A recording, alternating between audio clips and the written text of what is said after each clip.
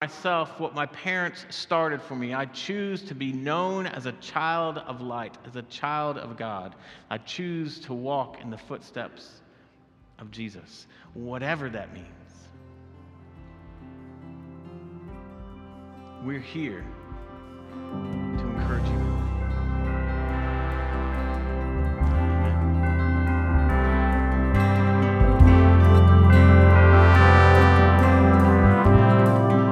You've been listening to the RPC Sermons podcast. Please let us know you're here by visiting roswellpress.org and signing our digital friendship register. May the grace and love of God be with you today and throughout the rest of your week. Thanks for listening.